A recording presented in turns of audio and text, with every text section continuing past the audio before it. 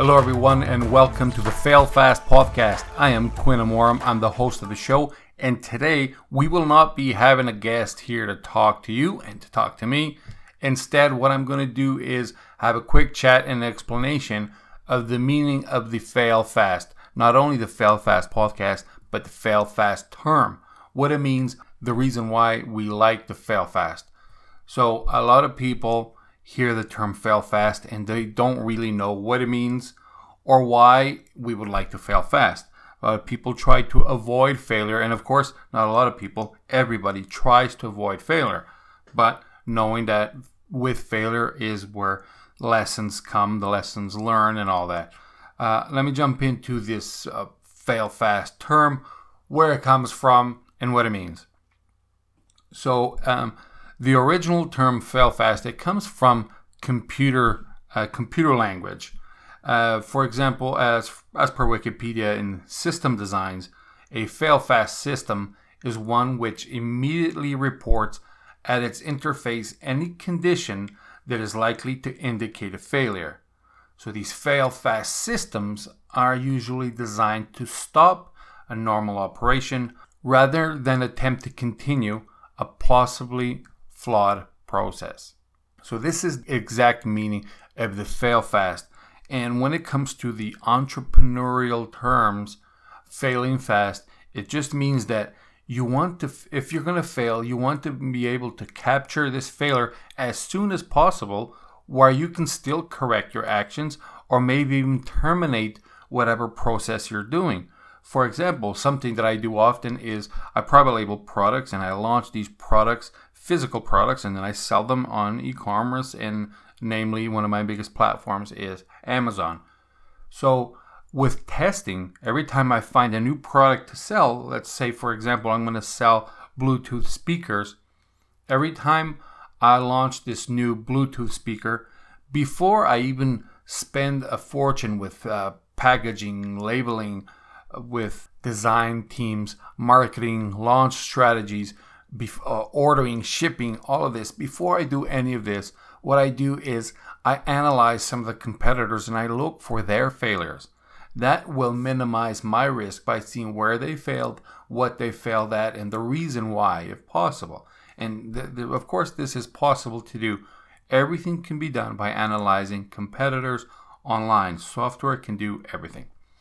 Now, that still doesn't mean that I am failing. I am just looking for every way possible to prevent my failure. Now, I will still, of course, launch this product, but it will still going to be just to test a market. And if the market test doesn't pass my minimum objectives, I'm not going to continue with this product. That means if it failed right there. So I failed fast. I didn't get too much into financial trouble because of this product.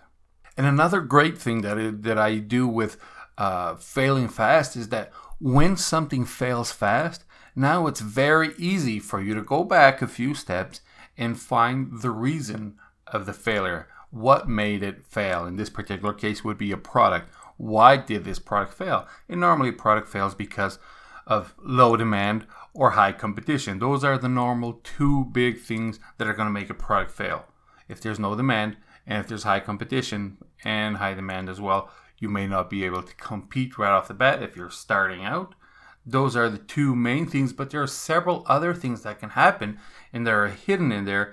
And if you're not doing this step by step with the fail fast process, you will not be able to capture which one of those were the trigger for your failure. Many of you listening are more than likely entrepreneurs.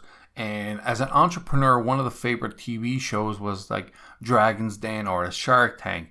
And how often do you see somebody go over to that show and they think they have the best idea ever and they have sunk fortunes into this product because humans, they have a tendency to continue investing in something that isn't really working. It clearly isn't working, but in their mind, that thing has a great potential. Now, that's one big failure, and that's not failing fast, is when you fail to realize lack of potential in something.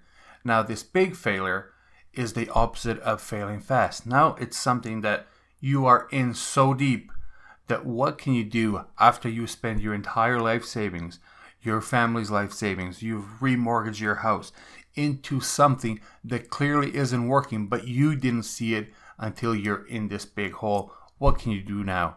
Now it's almost impossible for that person to let go of that idea, to let go of that project or product, whatever it is they have been sinking their life into, not only the life savings, but their life and their time. I had a guest on this show, Tom Sylvester. This is one of the very first episodes, I believe episode number 3 of the Fail Fast podcast. And Tom had this amazing explanation of what Fail Fast was for him. And Tom explained that he considers failure almost as his GPS.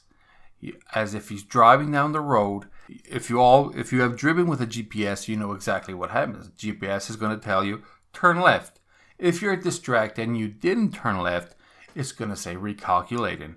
And you're going to go down the road and you're going to turn, as soon as it tells you recalculating, you're going to turn on that next turn and you're going to come back and turn exactly where you needed to turn in the first place. And that was your fail fast. He said the opposite of failing fast is like driving with the GPS, almost as if you have the sound turned off and you drive for an hour without even checking the GPS.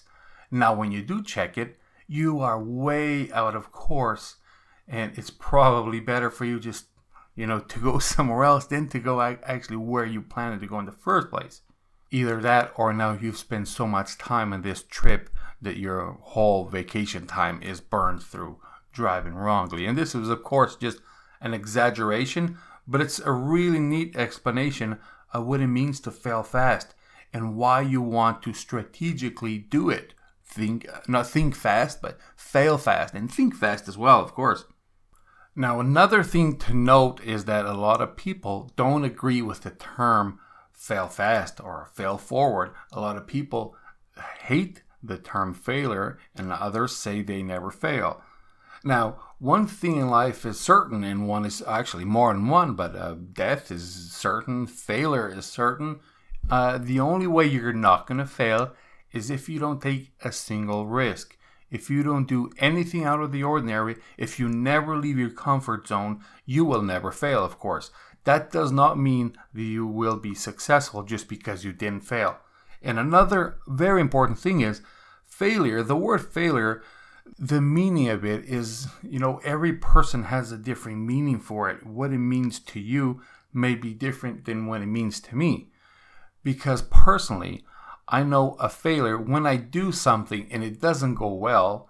It's technically, I don't like to use the word failure on it. It's just it didn't work out that way. But the whole project per se didn't fail. It's still going to continue. There's still a chance it's going to be successful. But that particular step didn't work. So I don't know if I would call it a failure. Plus, it's only a failure after you give up. If you're doing something that is not working, but you continue working on it, until you actually get something out of it and you actually make it work the way you want, now you didn't fail. But when you quit something, if you have this idea and you start working on it and it didn't work that way, of course it failed fast or it failed slow, it doesn't matter. But when you quit that idea, of course that one became a failure because it is no longer being worked on. So it did fail, it ended right there. It only fails when it ends. Now, this doesn't mean, just like I was talking about earlier, about the people to go to the Shark Tank and they have invested everything into a failed product or a failed company. That is different. That product or that idea didn't work, but they have continued to working on the exact same thing over and over, just reinvesting more and more into the exact same idea. That is a failure because now you have no way out, and that product does not have a leg to stand on. It will not survive. What you should have done is exactly analyzing these small failures. When they're still small, these fast failures is when you can realize that there's a chance for you to pivot and maybe transform that company into something else, or alter that product in order to fulfill a need in the market, in order to increase demand of that particular product. For example, one thing I like doing when I have a brand new product that I want to launch, and sometimes I post pictures on Facebook on groups, right? So I have this secondary account that I add to groups, and without being spammy, I just post a picture of that product and ask people, what do you think? There's no link for them to buy it. There's no link for anything, right? So it's not spam. It's just a question. And often, a lot of people come back and ask, what is this? Now, when they ask what it is, I know in that particular case that there will be a lot of cost to educate the audience on what it is and what it does. When people see something that looks good, but they don't know what it is and what it does, you will have to spend fortunes worldwide. If you're going to sell worldwide, you will have to spend millions probably just educating the people that this product exists, for one, and two, what this product does. And in reality, I try to avoid products like that at all costs, unless it's something that I really think is going to go viral, like a fidget spinner or something like that. And I didn't get into fidget spinners, but that did go viral for that short period of time. And something like that can make millions really quick if you are the first to market, if you have a nice packaging and you have a nice design.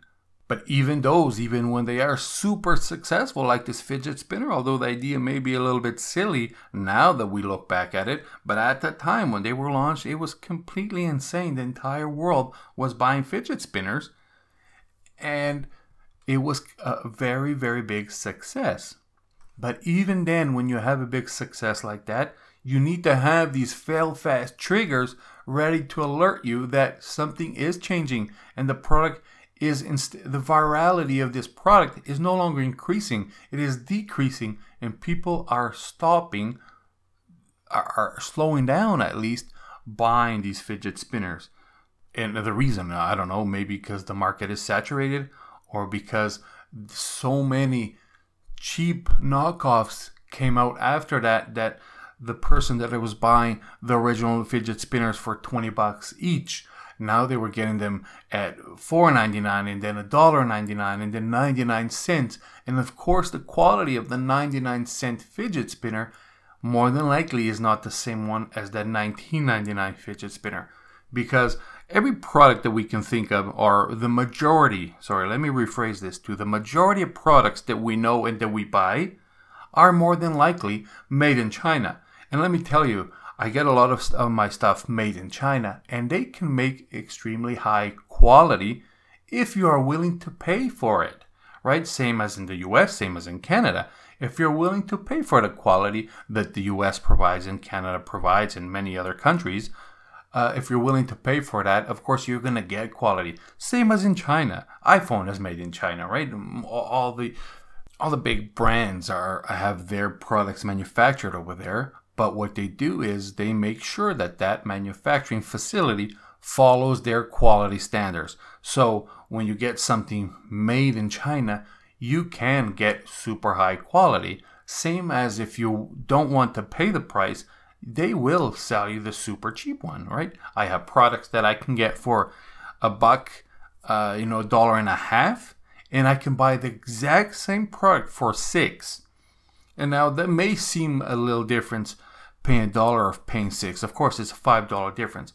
But when I order a C can full of whatever the product is, that $5 difference per product can turn out to be many, many, many thousands of dollars that I would put in my pocket just by getting the cheaper version. But now what happens when I buy that cheaper version is that the $1 product, if I'm going to sell it for $19.99 on Amazon, that $1 product more than likely is going to give me some bad reviews. More than likely I'm going to have a ton of refunds, returns, and unhappy people. While if I increase that, I'm going to I'm going to make $5 less per product. And if I sell this $6 product also for the $19.99, I'm still going to be making a profit, of course, but now I will have more happy customers, more people willing to come back and even refer my product to their friends. But enough about the products here. Let's talk a little bit more about failure. And I want to give you a good example.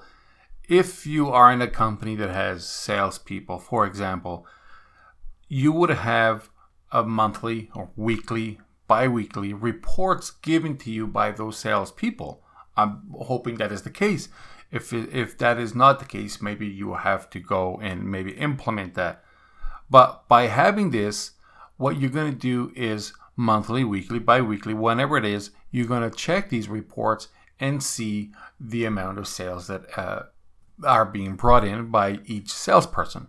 Now, if you saw that first quarter 2017, this person brought in so much, and then first quarter of 2018, this person brought in so much, and then second quarter 2018, even less, and then you see the pattern here.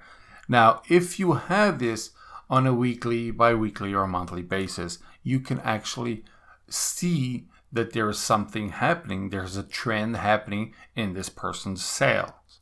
Now, if you don't have this, what happens is a month goes by, 2 months, 3, 4, a year. Many years can go by when this person is not performing and you have no idea. And that would be a failure for you as a business owner or a business manager. Now, when you do have these stats, what you can see is that there's a quick failure that you caught there. So a fail fast safety feature. And now you go analyze this. And when you realize that the person is not performing, now you have two options. And those options would be you either terminate that person because of that, or you do the right thing and you would actually talk to that person, find out the reason why, or maybe give them more training.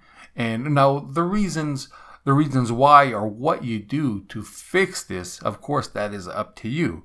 I'm just saying that the obvious thing that up until now was super obvious to most companies was, we'll just terminate the person.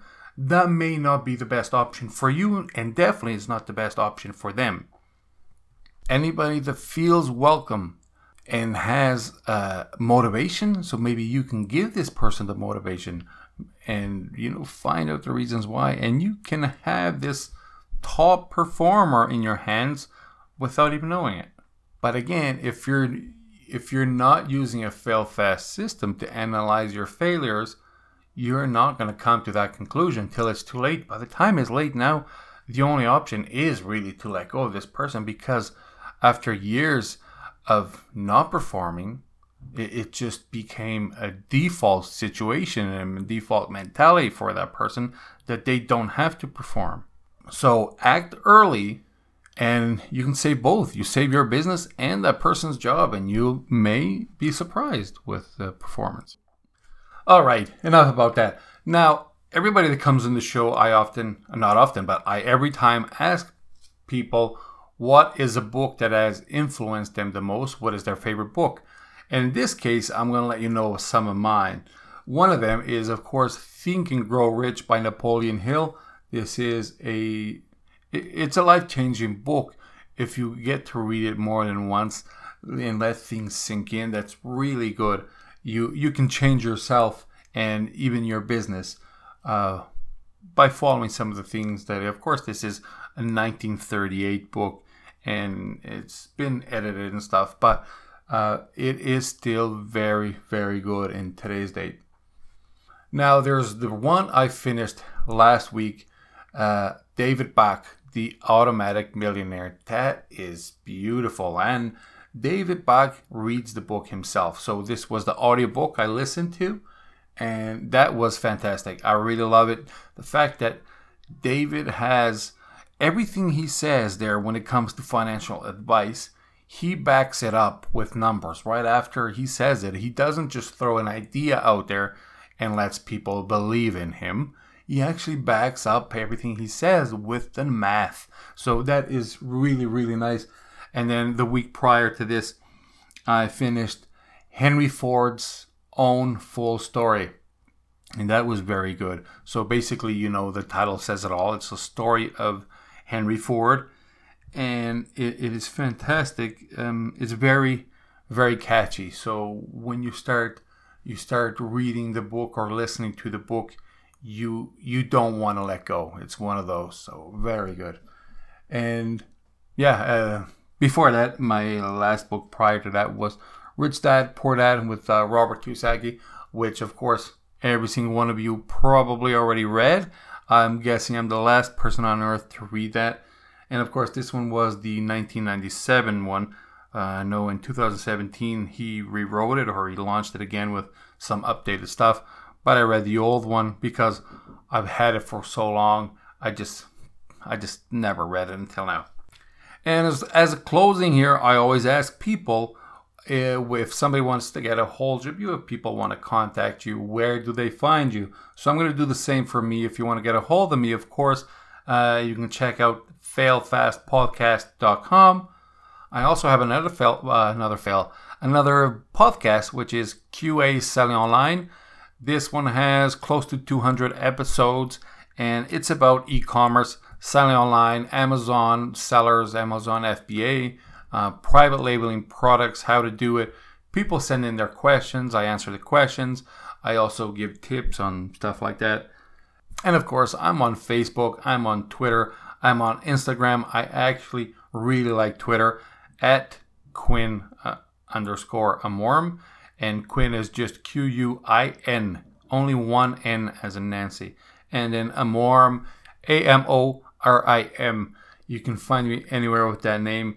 And I would love to chat with you all. So thank you very much, and stay tuned. I have some really good interviews coming up. I recorded 2 new this week that are simply gold. You are going to love this. So check it out. Next week, we're going to launch another one of those. So when you're listening to an interview and you really like the content of that interview, if you like the story, favor I ask you is to go on iTunes or wherever it is that you're listening to it and just leave us a review, because that helps a lot. The podcast, it helps us rank higher, and I really appreciate to know what you really think of it. So thank you very much, and have a fantastic day.